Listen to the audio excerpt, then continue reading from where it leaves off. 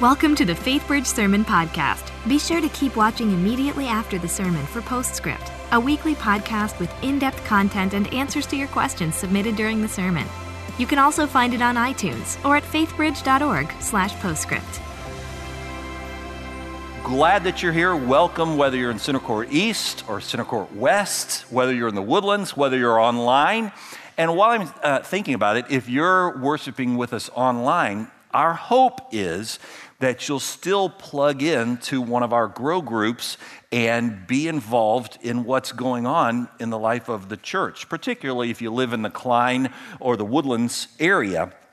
If you live farther away, some other part of the world, our hope is that you'll still plug into some community somewhere, wherever you are, where you can find a good Bible-believing church and be in a good grow group and strengthening in your faith there. So I'm grateful on this Thanksgiving weekend and the kickoff of Advent weekend for many things.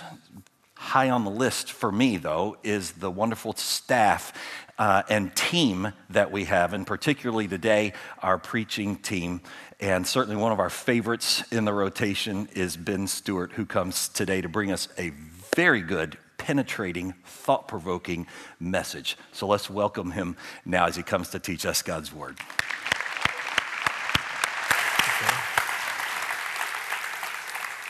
Well, howdy. Good to see you guys. I hope you had a great Thanksgiving. Anyone else freaked out that he said 4 weeks till Christmas? I don't know why, of all the things. I'm like, wow, okay. I've got to do some shopping and some thinking about shopping. But anyways, glad y'all are here. And if you've got a Bible, I want to read to you a passage out of Luke chapter 5. I'm going to be jumping to a lot of different verses today, and I think you'll see why as we jump in. But I want to read to you a couple verses from Luke chapter 5. We'll pray and then jump in together. Luke chapter 5, beginning in verse 15, is speaking about Jesus, and it says this: "But the news about him was spreading even further, and large crowds were gathering to hear him and be healed of their sicknesses. But Jesus himself would often slip away to the wilderness and pray." Now, let me pray for us. Lord, thank you for every person gathered today in this moment. And I'm thankful we're all here, God. Whether we're here and just love worshiping you, or whether we're here and aren't sure what we think about you and all this, I'm grateful we have a moment together to, Lord willing, pull the lens back and look at the world we live in, and to look at ourselves and the way we live within it. And my hope is, in the next few minutes, really contemplate who we want to be as we walk through our days and what it's like to live under heaven. And so, God, I just pray you'd open our eyes to see the world we're in, to see ourselves, and then to see you and what you might have for us as we live out these lives you've given us. And I pray, Lord, we could be changed by this service and really change how we live and see you and see ourselves and see other people. But I can't generate that. And so we're asking you, God. And I want to invite you guys, if you're willing, to take a minute and you ask him. Pray and say, Lord, will you please teach me something right now?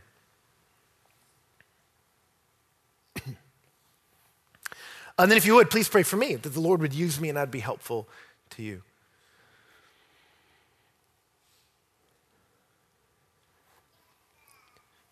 Well, Father, we love you and we trust you. Use this time, and we pray that in Jesus' name. Amen. Well, several years ago when I was in college, I had the opportunity to climb Long's Peak. Long's Peak is the tallest mountain in the Rocky Mountains. And I did it with a buddy, and we were pretty pumped up about it, trained, got ready, woke up early that day, and began to attack this mountain. And it takes the better part of a day to hike up to the top of it. In the first several hours, we were doing fantastic. I mean, we were just charging up the mountain, passing by lesser mortals. I mean, we were feeling pretty amazing about ourselves as we went charging up this mountain, like we are owning the Rockies, people. And so I remember as we went up there, we were feeling good, passed through the keyhole, began to move through the snowbanks as we were approaching the tops of the mountain. And then all of a sudden, I remember we rounded this corner, and as we were climbing up this one steep incline, it suddenly felt like someone had taken a syringe and just sucked out all the energy in my body. Like I suddenly felt exhausted, like at the deepest levels. And I'm like, what is happening? And I didn't want to say anything to Ben because I was a little embarrassed about it. Like, dude, I don't want to fall off at the end here. But I was like, oh my gosh, like we trained for this. Like we got in shape for this. Why am I feeling like horrible? Like everything in me wants to stop. And I was like, man, we got to keep charging forward. And we kept moving forward. And I just felt completely listless. And then I remember I started getting a headache. And I'm like, what is my deal? Am I not hydrating enough? Let me drink more water. And as we kept going, I remember we hit a moment where suddenly I got nauseous. And I was like, what is going on? I'm like, is it the trail mix? Did I mix it wrong? Like, what's going on? And I remember finally we got to one moment where nauseous, headache, exhausted, we hit a moment where I was like, I've got to stop. And both of us, I discovered, were completely worn out. And we just sat on a rock at the top of this mountain and realized we're in a heap of trouble. Like, we don't have enough juice to get down off this mountain. And I remember us praying together and they're like, Lord, I don't want to end this way. I don't want to die recreationally. Like, don't let it be this way. And I remember looking at this moment, like, what are we going to do? And by the grace of God, a man came up our way who was an experienced mountaineer, and he began to talk to us, about our ignorance and those sorts of things. And I remember he gave us gloves because we didn't have any in the snow and all this kind of stuff. And then he was encouraging us to continue on towards the top of this mountain. And we're like, there's no way we're going to make it. And I remember as he equipped us and spoke to us, one of the first things he said, as I remember he looked at us and he goes, well, first thing is you're breathing all wrong. And we were like, what? Like, I think I know how to breathe. You know what I mean? Like, I think I got that on lock. And he was like, no, man. He's like, you're in a different atmosphere up here. You're at 14,000 feet up in the air. He said, you're in a different atmosphere, and that has to change the way you breathe. And so you guys are breathing all wrong. And I remember he began to teach us how to breathe. And as we followed him and he taught us how to breathe, I remember suddenly my head cleared. I felt some energy coming back to my body, and we were able to continue. And it was one of the most fascinating experiences of my life as a young man to see changes in the atmosphere around me demand that I have to change how I act if I want to survive and I want to thrive. That when there's changes in the atmosphere, I have to change how I act if I want to survive and I want to thrive. And I mention that because it's not just true in the atmosphere and the air, it's true culturally as well. That there are factors in our cultural atmosphere that are shifting and changing and affecting us and our quality of life. And the wise person sees what's happening in the atmosphere around them, socially, relationally, and adjusts appropriately so we can live well within it, because the world is different. The last 10 to 20 years, there have been profound changes in our culture. And if the world is changing, we have to change how we live within the world. And so I want to talk to us today and next week as we think about this Advent season, a season of reflection. I want us to pull the lens back and look at the culture around us because it's different. And as we contemplate the world around us, I want us to contemplate how we want to live within it so we can survive and we can thrive. And so what I want to do with this morning is I want to talk to us about one of the most important relationships in our lives right now. And I'm not talking about your spouse. And I'm not talking about your kids, and I'm not talking about your extended family. One of the most important relationships in your life that I want to talk about right now is your relationship with this, your phone. Now, let me say this before I go any further, just to be clear. This is not a guilt trip, okay? That's not the goal of this talk, right? There's no shame in here today. And I say that because it's interesting. As I've talked to people of all ages, and I just say the sentence, hey, let's talk about your relationship with your phone. You instantly see this like wave of shame hit them, like they break eye contact. And you're like, well, I didn't say anything negative. It's like, phone. Like people like, we can sense that there's an uneasiness in us about our relationships with our devices. And so there's no judgment here today. There's no shame here today. My goal today is to give us information for informed decisions. That's what today is. That we can look at the world and say, this is the world we're in, and this is who I want to be as I live within it. Because the reality is there's been drastic changes in the last 10 years, and they've affected the way we see God, see ourselves, and treat other people. And so I want to see the atmosphere and then see how we want to act within it. And here's the reality. I work with college students, millennials, and it's interesting to even think about that. How do we break up generations? It used to be like by war, major cultural events. We talk about this new generation as millennials, people in their 20s and younger. And it's not just because they grew up in the new millennium. It's because the technological changes in their lifetime have been drastic. And it's affected not only their lives, this isn't a talk about the kids, it's affected all of our lives. What's happened in the last 20 years? And so I want to talk about that. And I just want to give you a glimpse as we start as to what's been happening in our world technologically in the lifetime of the current college student. So freshmen in college today were born in 1997, okay? Let me say that again because I feel like that's still settling into some of you. Freshmen in college were born in 1997, all right? The seniors were born in 1994. So that's the millennial college generation today, okay? Now, when they were born, the internet was just becoming something that was widely publicly used. The internet didn't have wide public use until the early 90s, all right? And so fifth-year seniors, the year they were born, there were only 600 websites on the internet. Total. In existence.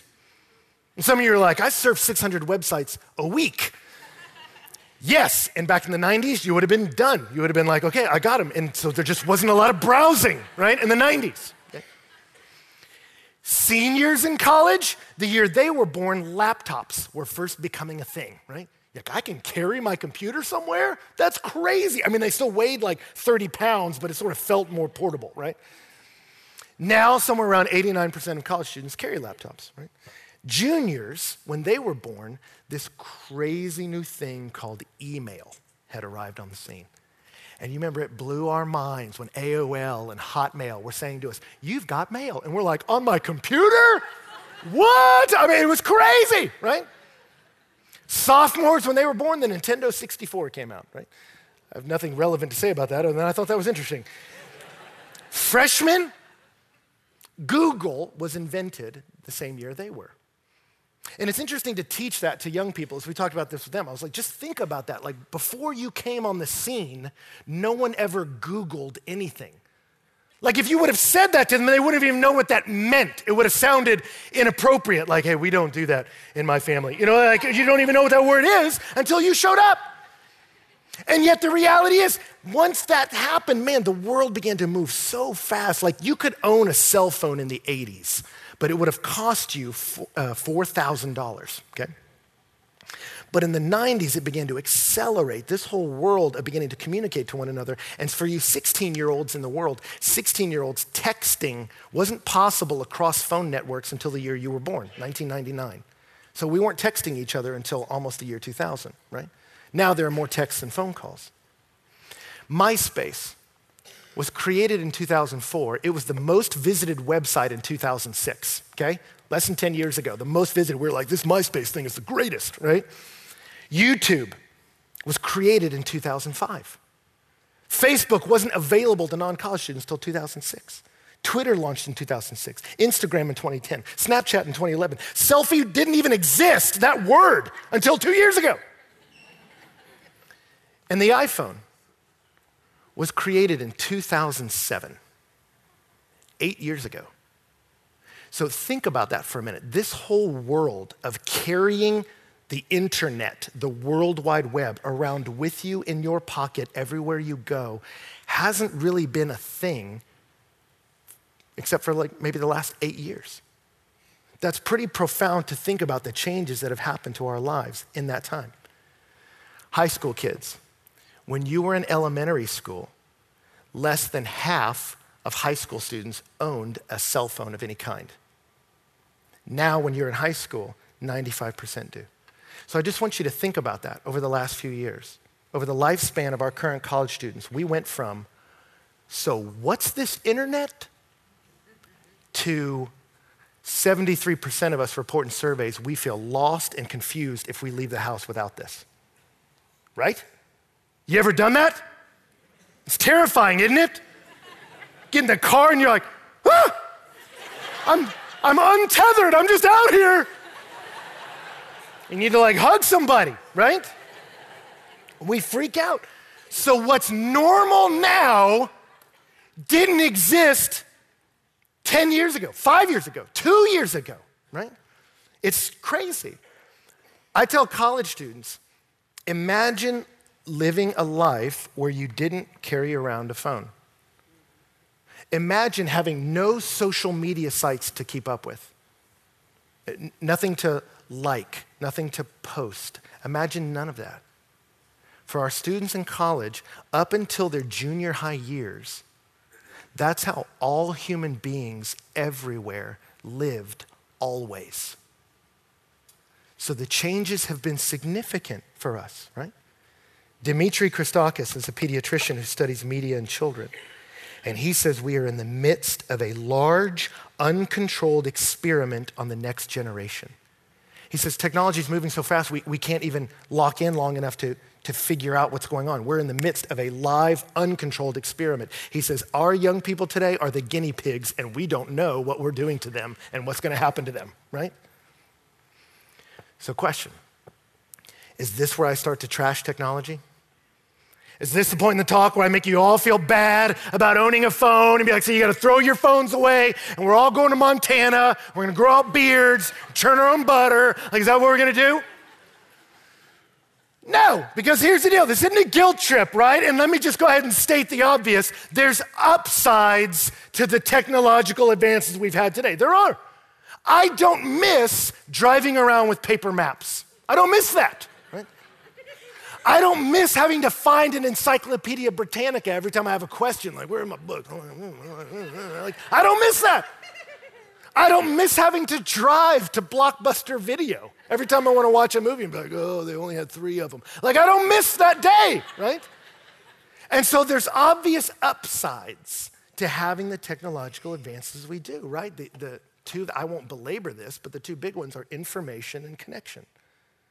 That we can access information instantaneously. That I can know what's going on the other side of the world now, right? And not just information, but connection. I can find out about a crisis on the other side of the world in seconds. And automatically we're building pipelines of us being able to send things to help them and relieve suffering, right? The information we have and connection we have. You can keep up with people you met overseas or met in high school in ways that were unimaginable when many of you were kids. The information's incredible. The connection's incredible. At any moment, a whole world of information can be accessed anywhere. But that's also part of the problem. Because an endless stream of information can be tapped into in any moment, it has invaded every moment. Because we can access this little portal of information anywhere, it's invaded our lives everywhere. So the cyber company, security company, Lookout Incorporated, did a mobile mindset study, and here's what they found about us. Tell me if this is true of you. It says that 58% of all users do not go 1 hour without checking their phones, regardless of whether or not it dings or anything, right? Every hour, we check it. Right?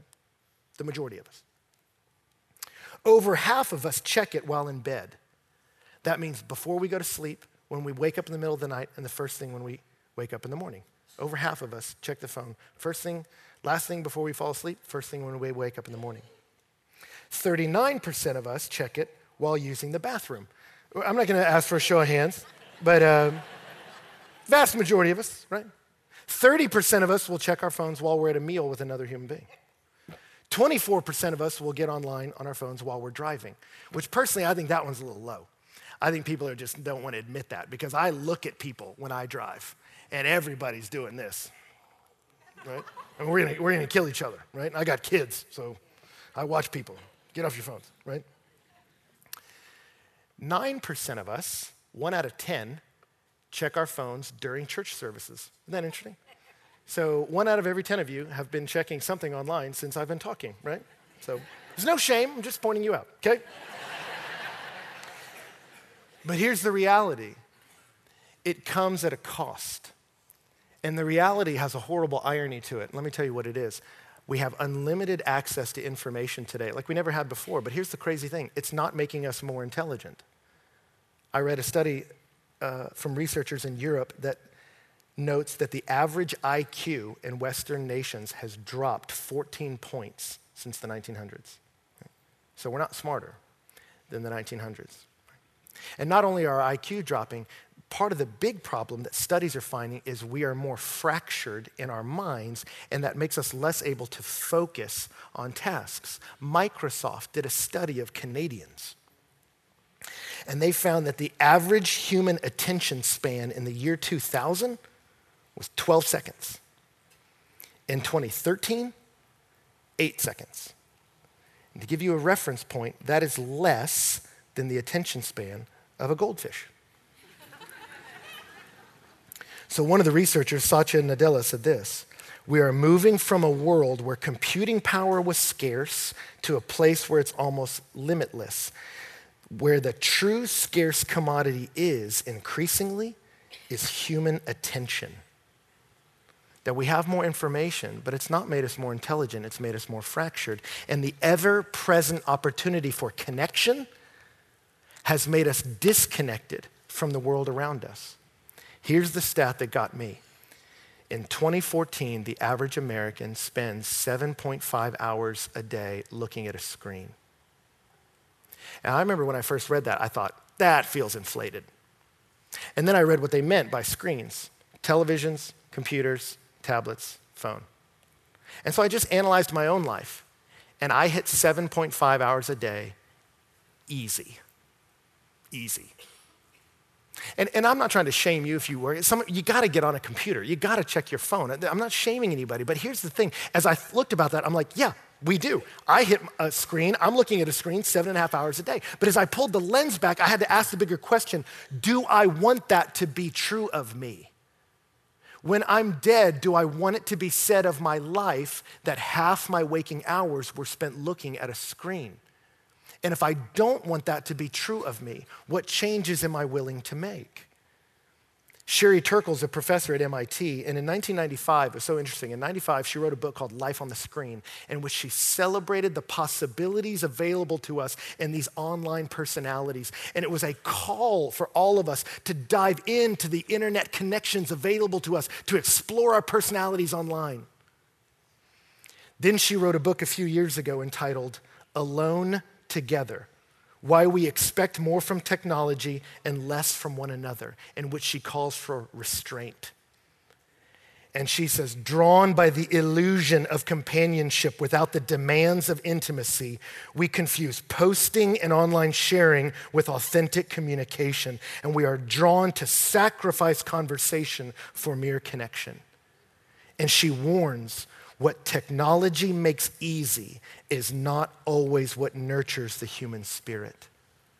The same person who was calling us to dive in and explore is now saying this is taking things from us that were good.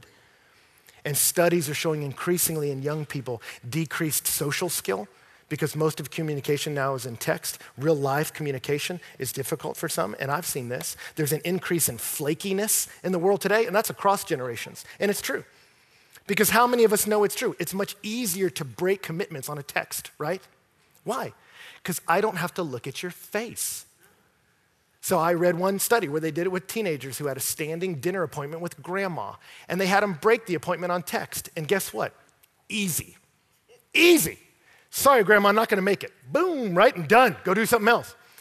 But the kid that had to call grandma and hear the disappointment in her voice, he was like, maybe I can figure some stuff out, right?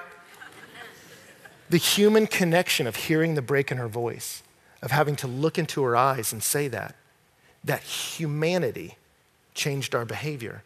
But if I don't have to look at your face, I can break commitments to you. And also, there's an increase in insensitivity. And I could go on and on about that online. We've all seen that. There was a report out today. A woman, news reporter, was criticizing Star Wars because she said she didn't like it. And she got hundreds of responses online calling for her to be raped and murdered. And that's not a joke.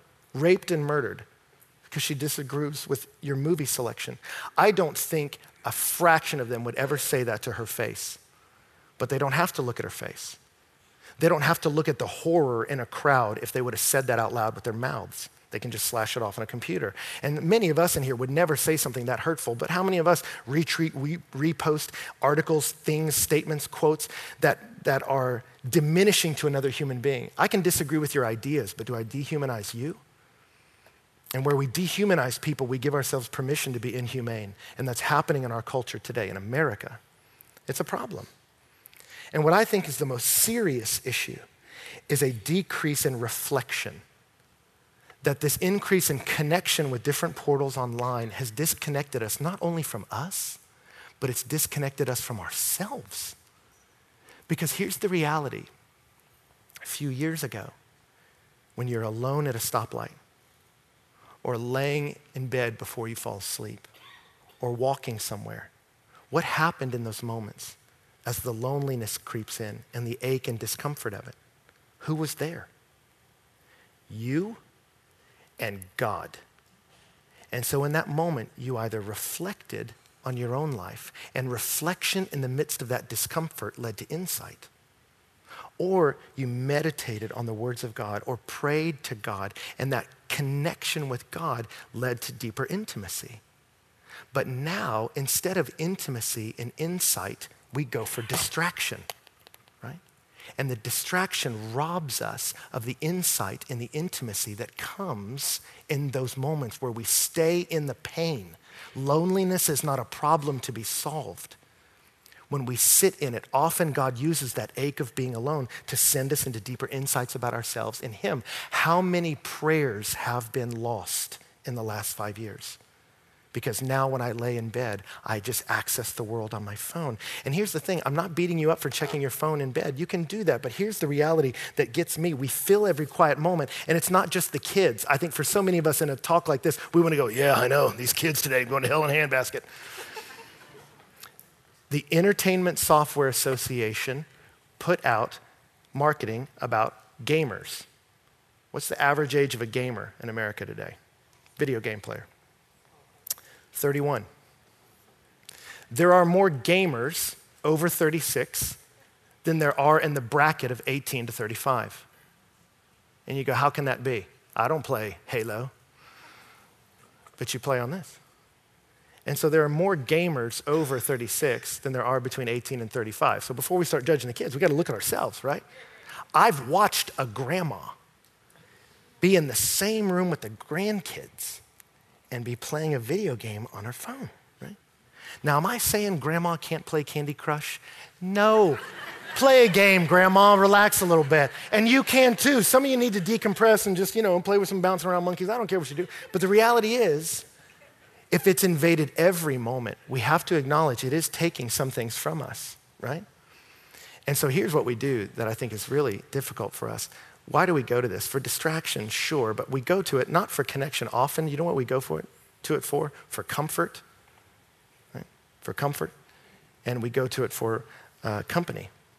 It's an escape from the discomfort of our lives. And here's the reality. I do this. I've done it. I went to a football game the other day, and I was showing up at an Aggie game, and I was early, which I'm never early.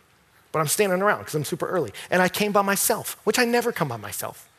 And so suddenly I was in this moment where it's this big social moment, all these people around talking to their friends, and I'm there by myself in that moment, and it was extremely uncomfortable. And the first thing I did without even thinking about it was whoosh, pulled out my phone and just started looking for something. And I stopped and I was like, what are you looking for? And I'm like, anything to look busy. And I was like, why am I doing that? I'm not doing it for me necessarily, I'm doing it for y'all. So that y'all can go, that guy's got something going on. Because if I'm just standing there not on the phone, they're like, he's a psycho, someone's gonna call the cops on me. Like I gotta look at the phone just so it can look like I got something going on. And I didn't do it because I was trying to access any data. I did it to escape discomfort. I did it going for comfort. And for many of us, we do that. Alone in our rooms, anywhere, all throughout the day, we dive into this to get a little hit, a little buzz of feeling good, right? I listened to a director talk about that the other day. He says, I can't stand the silence because in silence, I think about my life and whether or not it has any meaning. He said, so I have to keep myself busy. And so the cost of all this is that it's made us more self-absorbed but less self-aware. And it's given us invasion and distraction, which has actually led us to feel isolation from God, from other people, even ourselves. And so you hear this and you go, wow, Ben, this is a really upbeat talk. Thanks, this is awesome. What are we supposed to do with this? Let me give us 3 things real quick in our time together. What do we do? Well, the first thing I would point us to is salvation. That we look to our phones, our TV screens, our screens to help us escape the discomfort of ourselves sometimes. I don't want to be alone with me because I know conviction would come. So I distract from it. Why? Because we know we don't feel okay. And so we look for something to give us novelty.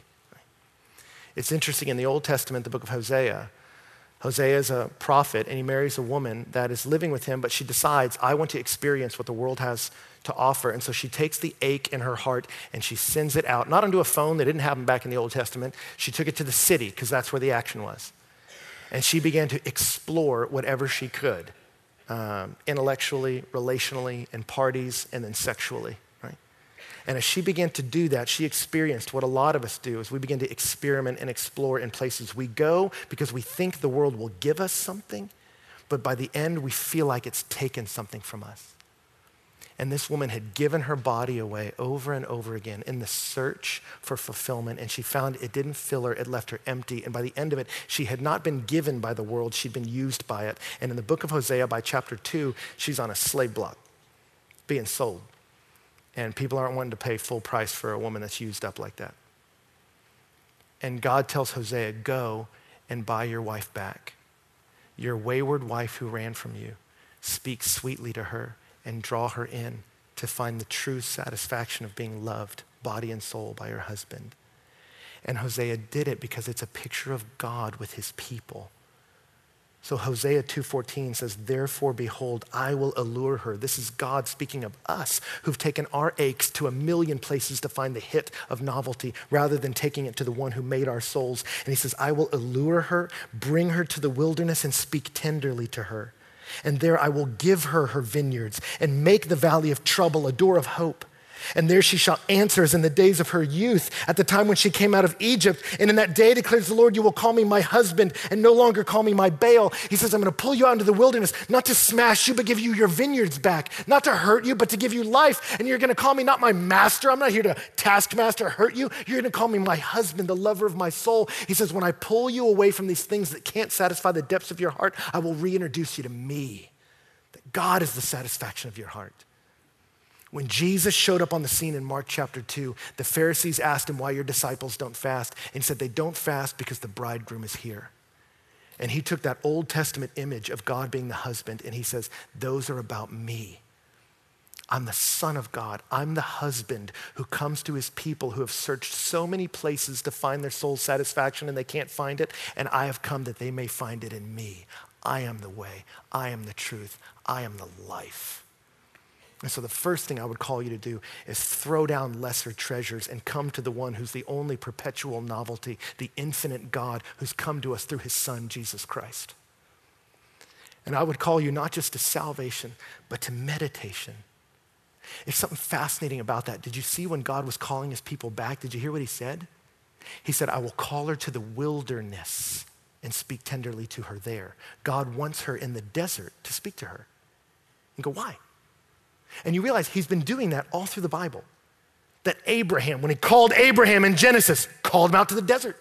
Jacob called him to the desert. Moses called him to the desert. The entire nation of Israel out of Egypt into the desert. King David, Hosea, Jesus loved to go out there. Why is God so crazy about the wilderness, the desert? For a simple reason. Because there's no other people out there. Because there's not a lot of stuff going on. That when God wants to speak depth and life into his people, he takes them to places where there's no distraction. So let me call you, as we think about our lives and who do I want to live, go to Jesus Christ for salvation. When you sit and feel that lonely ache before you take it to distraction, take it to him. And then I would say in the quiet places, reserve in your life places for meditation. Meditation, that I will steal away to the quiet places to meet with my God. Because here's the reality, speed is the enemy of depth. You see it in boats. Faster you go, the shallower you get. And so you got to go fast sometimes. You do. And Jesus went fast sometimes. There were moments in Jesus' ministry where he didn't have time to eat. He was hustling, making moves, getting stuff done. Some of you are busy people. You do a lot. You interact online, interact on the computer, and you have to do that. And I'm not smashing on that. You go, you do it. You get things done. And yet Jesus would do that. But in the text we read, he would be out there working. And in Luke 15, it says news about him was spreading. He was getting more popular. He was blowing up online. All these people are following him. It's going crazy. And it says, but he himself would often slip away into the wilderness to pray. That Jesus said, I will go into the moments of crazy, and then I will step out into the moments of quiet. I will engage the world, and then I will disengage for meditation. And you see it all through his life. And you see in Psalm chapter 1, it talks about blessed is the man who delights in the law of the Lord. On it he meditates day and night. He will be like a tree planted by streams of water, which yields its fruit in season and its leaf does not wither. Some of you are wondering, how do I be a strong person who's fruitful, that has good things to offer those I love, whose leaf doesn't wither, that in the midst of difficult seasons I continue to thrive? How do you do that? God says it's by my blessing. Where does the blessing come? In meditating on my words. That I push the distractions away so that I can sit with the words of God and drink in deep from it and let it make me strong. Right? It's interesting, when Jesus was asked, what's the greatest commandment? He quoted Deuteronomy 6, where it says, love the Lord with all your heart, with all your soul, and all your might. And then you're asked, how do you do that? What's interesting, Deuteronomy 6 unpacks it. It says, these words I command you shall be on your heart. How do you do that? Teach them to your children. Talk of them when you sit in your house, when you walk by the way, when you lie down, and when you rise. Did you hear what he said? How do I love God with my mind and my heart? He says you talk about him. Talk about him when you lay down. Talk about him when you get up. Talk about him when you walk. Talk about him when you sit. And you go, Ben, lay down, rise, talk, sit. That's when I'm on my phone. Right. And here's the reality. You got to check your phone. People are going to call you. People are going to text you. People are going to email you. You got to check your phone. I'm not saying throw away your phones. Check your phones. What I'm saying is, for many of us, it's invaded every moment of our life. And I'm saying, carve out some moments where they can't have you. They can't get to you. That I'm going to sneak away into the wilderness with just me and God. I had to realize for myself, and it was so sad to have to admit it about myself, I can't do a devotional time with God on my computer or my iPad or whatever. I'm too easily distracted by little baubles. Ooh, that's funny, right? I just get too distracted. And so I realized Ben can't handle this. Maybe somebody can, I can't. So I had to go analog with the whole thing. Every day I create space where I pull out a Bible, like the book kind made with paper. And I pull out a piece of paper and I write out my thoughts and I write out the Bible with a pen using my hand. And it's slow. And I don't get very far in writing because my hand cramps, right? But I get depth back. And I want that for me. And I need that for the Lord. So I've had times where I have to step away from my phone. So I would encourage you, find times you check your phone. Check it when you first sit down at work. Check it when you're drinking coffee. That's fine. And then just find the moments in your life where you don't. Where you say, the phone can't be in this moment. I'm turning the computer off, I'm putting the iPad away. For me, I can't take my iPad upstairs. Looking at the screen late at night, I just start clicking around and I stay up later than I want and I'm not who I want to be in the morning. So I realized I got to leave that thing downstairs and I got to read actual physical books to help me go to sleep. And the last thing I would say is leave space for conversation. Conversation. Mark chapter 6, Jesus' disciples had gone out and done incredible ministry. They came to Jesus, told him all that they said and done. It's an expansion moment in Jesus' ministry. Now he's doing it through the apostles. They came back, they're like, this is blowing up. We're casting out demons. We're calling people to salvation. This is insane. Let's go. Let's roll. And Jesus talked to them that moment. He says, come away by yourselves to a desolate place. Rest a while. And he took them out to a desolate place. Same word as the wilderness. That, man, I'm going to look for salvation in no one but Christ alone. I'm going to create in my day moments of meditation where it's just me and him, and then I'm going to preserve moments of conversation with other people, and I'm not going to let the internet distract me from that. Right? I have a group of young people that as we were talking about these issues, they said, Ben, you know what we've had to do? They said, we go out and we've scheduled dinners with our friendship group, our community, and we don't want to miss that moment of community. And so what we've realized we have to do is as soon as we sit down for dinner, we all pull out our phones and we stack them in the middle of the table. And if you check your phone at any point in dinner, you have to buy everyone's dinner. And they said, but it was fascinating because the first thing when you set the phone down and put it away, they go, there'll be moments in the conversation where the conversation lulls. And for them, they're like, as soon as the conversation lulls, we're not sure what to say. Like the hand, like they're like, I'm not even controlling it, and they're like, what is that? No, it's too expensive, right? And they realized where I would instinctively go for the phone to eliminate this moment of discomfort, now I have to live into it, and it forces my mind to think about things I'm going to say to you, right? And I'll tell you, for me, a couple months ago, I had a good friend that I just had to get out. I had to get in the wilderness. We drove to Big Bend together, and we had 10 hours in the car, and we talked about all the stuff, we're talking, how are the kids, how's work, how's this, and we did that for a few hours, and we ran out of small talk, and so we had to sit in silence for a while. And it was okay. We survived it. And not only did we survive it, that silence forced us to have to think about what to talk about. And we began to talk about the deeper things. Where do we want to go in life? What would need to change to make us that kind of man and to get us to that kind of place? And it was profound. And we need to create that space with the people we love. I talked about this issue, and I had a worship leader come up to me afterwards, and he said, Ben, dude, he said, this week, he said, my 3-year-old was acting crazy. He said, and we looked at her and was like, what's the matter with you? Calm down, like you need to go do something. And she was like, I don't have anyone to play with. And he said, well, we don't have time to set up a play date right now. You just need to go play in your room. Go play in the other room. And he said, she said to me, well, if you and mom would put down your phones and play with me, I wouldn't act like this. And that was just well done. I mean, bravo to the 3-year-old, because he said that just got through the armor and ugh. And he said, Ben, I realized I got to check my phone. That's where I do most of my work. He goes, but I got to protect that space with my kids. I don't want them to feel like they're fighting for dad's attention for this. This portal into other worlds will not be a shield that blocks me from my kid. And for me, I've realized I only get 2 waking hours with my kids when I get home from work. They go to bed at 7. So from 5 to 7, that's my time with my kids. And I've realized I got to get all my electronics physically away from me because they can't be near me, because I want to be near to them. And I want to live by my priorities and not by proximity. And that's the blessed thing. We don't have to be slaves to this. We don't. When Jesus sat with Martha and Mary in Luke chapter 10, do you remember Martha was anxious about many things? And Jesus said to her, only one thing's necessary. And it's what Mary chose, and it's the good thing. It was sitting with him. And it's funny for me, as I prepared this talk, I remember there were moments where I decided to leave my iPad at home, not check my phone during certain hours. That voice in my head would say, you have to. You got to check your phone. You got to check and I stopped and I'm like, wait a second. What do you mean I have to? I don't have to. You don't tell me what to do. I don't have to check nobody's calling me. I'm here with all the people I love. They're all in this room. There's no one I need to talk to right now. And I remember I began to speak back to that voice that demands my energy go here.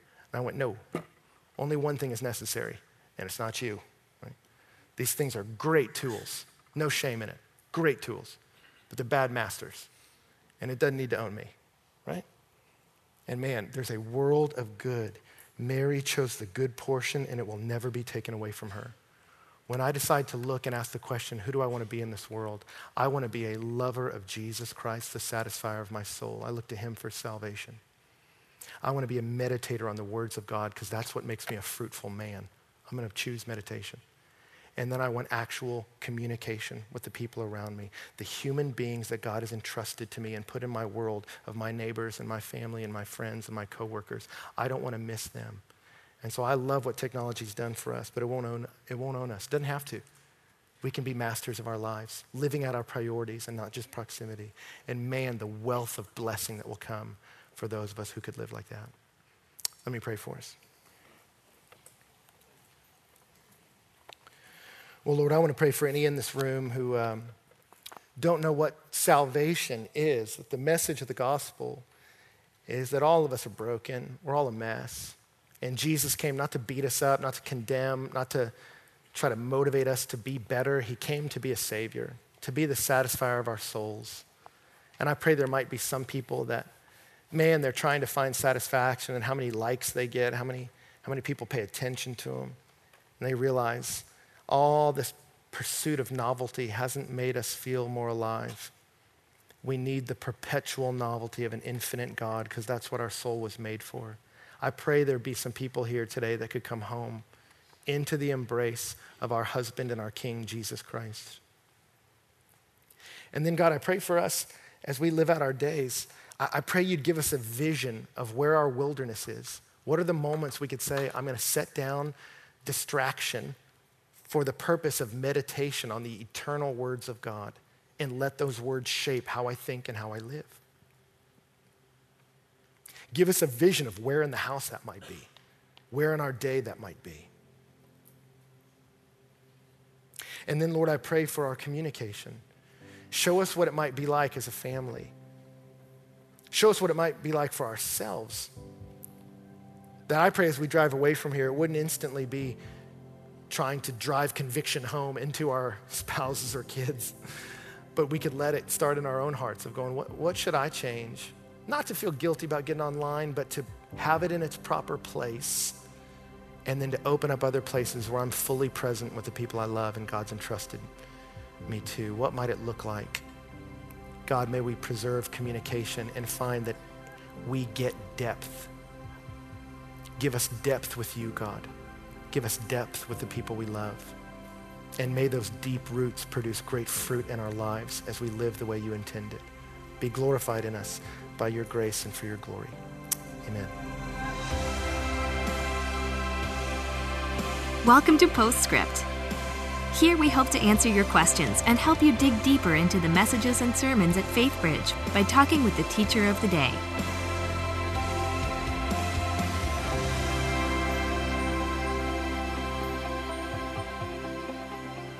Hi, and welcome to Postscript. I'm Luann Riley, Grow Group Director, and I am here with Bible teacher Ben Stewart. Welcome back, Ben. Thanks. So good to have you back. Yeah. Did your family have a good holidays with all your little ones? You have 3 now?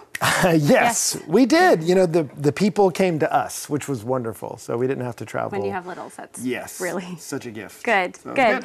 Well, I love the message that you brought today. It's very relevant as we look at technology and what an integral part of our lives, all of our lives, it has become. Right. And you really challenged us to, in this Advent season in particular, to really evaluate our lives and begin to implement maybe some changes that create some more margin or space for time and meditation with God. Mm-hmm. I would say just for myself, as I start evaluating and thinking about my family, that there's challenges that I can think of.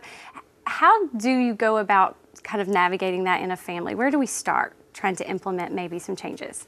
Yeah, that's a great question. You know, I would say maybe to start a couple things. You know, for me, it helps me personally to go, let's not start with shame, you know, because the gospel doesn't motivate life change through shame, you know, and we don't have to do that to ourselves or to other people. So I think it's good to not beat yourself up or feel bad, but to just go, let's start opening our eyes and be aware of how our family interacts with the technology in our lives in good ways and in bad ways. And then for me, I would say let that awareness and evaluation start with yourself. I think sometimes with a sermon like this, it's easy to go, yep, those kids today, you know, and you go, well, the kids weren't creating Google. So in a sense, we did this to them. So let's not blame all the children.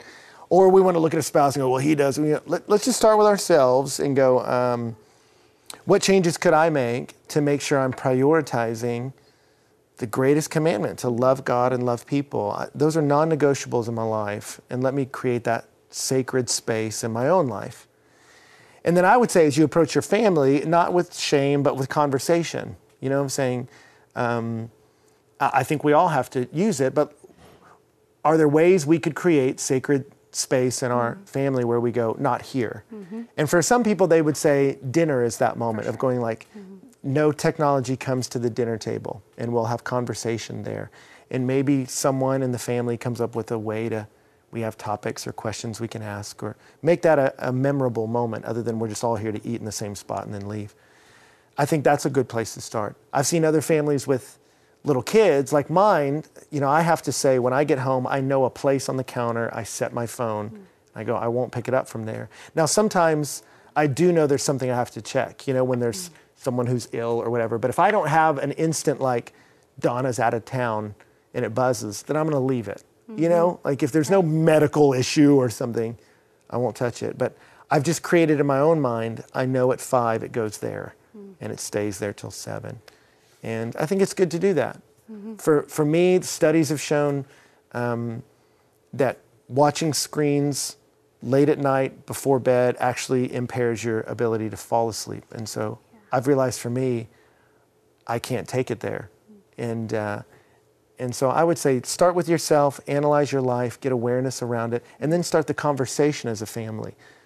We all have ways we're going to connect to technology. Let's start talking about places we could put it away and come to consensus as a family. Who are we going to be, rather than just conviction of you always do this, you know. Let's all face the problem together instead of making each other the problem. That's really good. And I liked how you not only engaging the word in those sacred spaces or engaging each other, but engaging in community and the relationships that God has put in your life that you may not see if you're tied to the world that's out there on social media. You know, Paul told Timothy, be a student of yourself. And that's been one of the most liberating things for me to think about. I'm just going to study my life. Why do I do that? Why do we do that? I don't want to do that anymore. And I think when you come at it like a problem like that, it's more fun to meditate on and not just feel beat up and defeated. Or like having to meet these yeah, guidelines. Some list. No. Yeah, that's good. Good. Well, thank you. Sure. Always a challenging message and lots to think about. And we get to have you back next week. That's right. Yes. All right. So excited to hear from you again. And thank you for joining us here for Postscript. We'll see you back here next week too. Thanks for joining us for Postscript. Help us keep the podcast interactive by submitting your questions during the morning services. Learn more at faithbridge.org/postscript.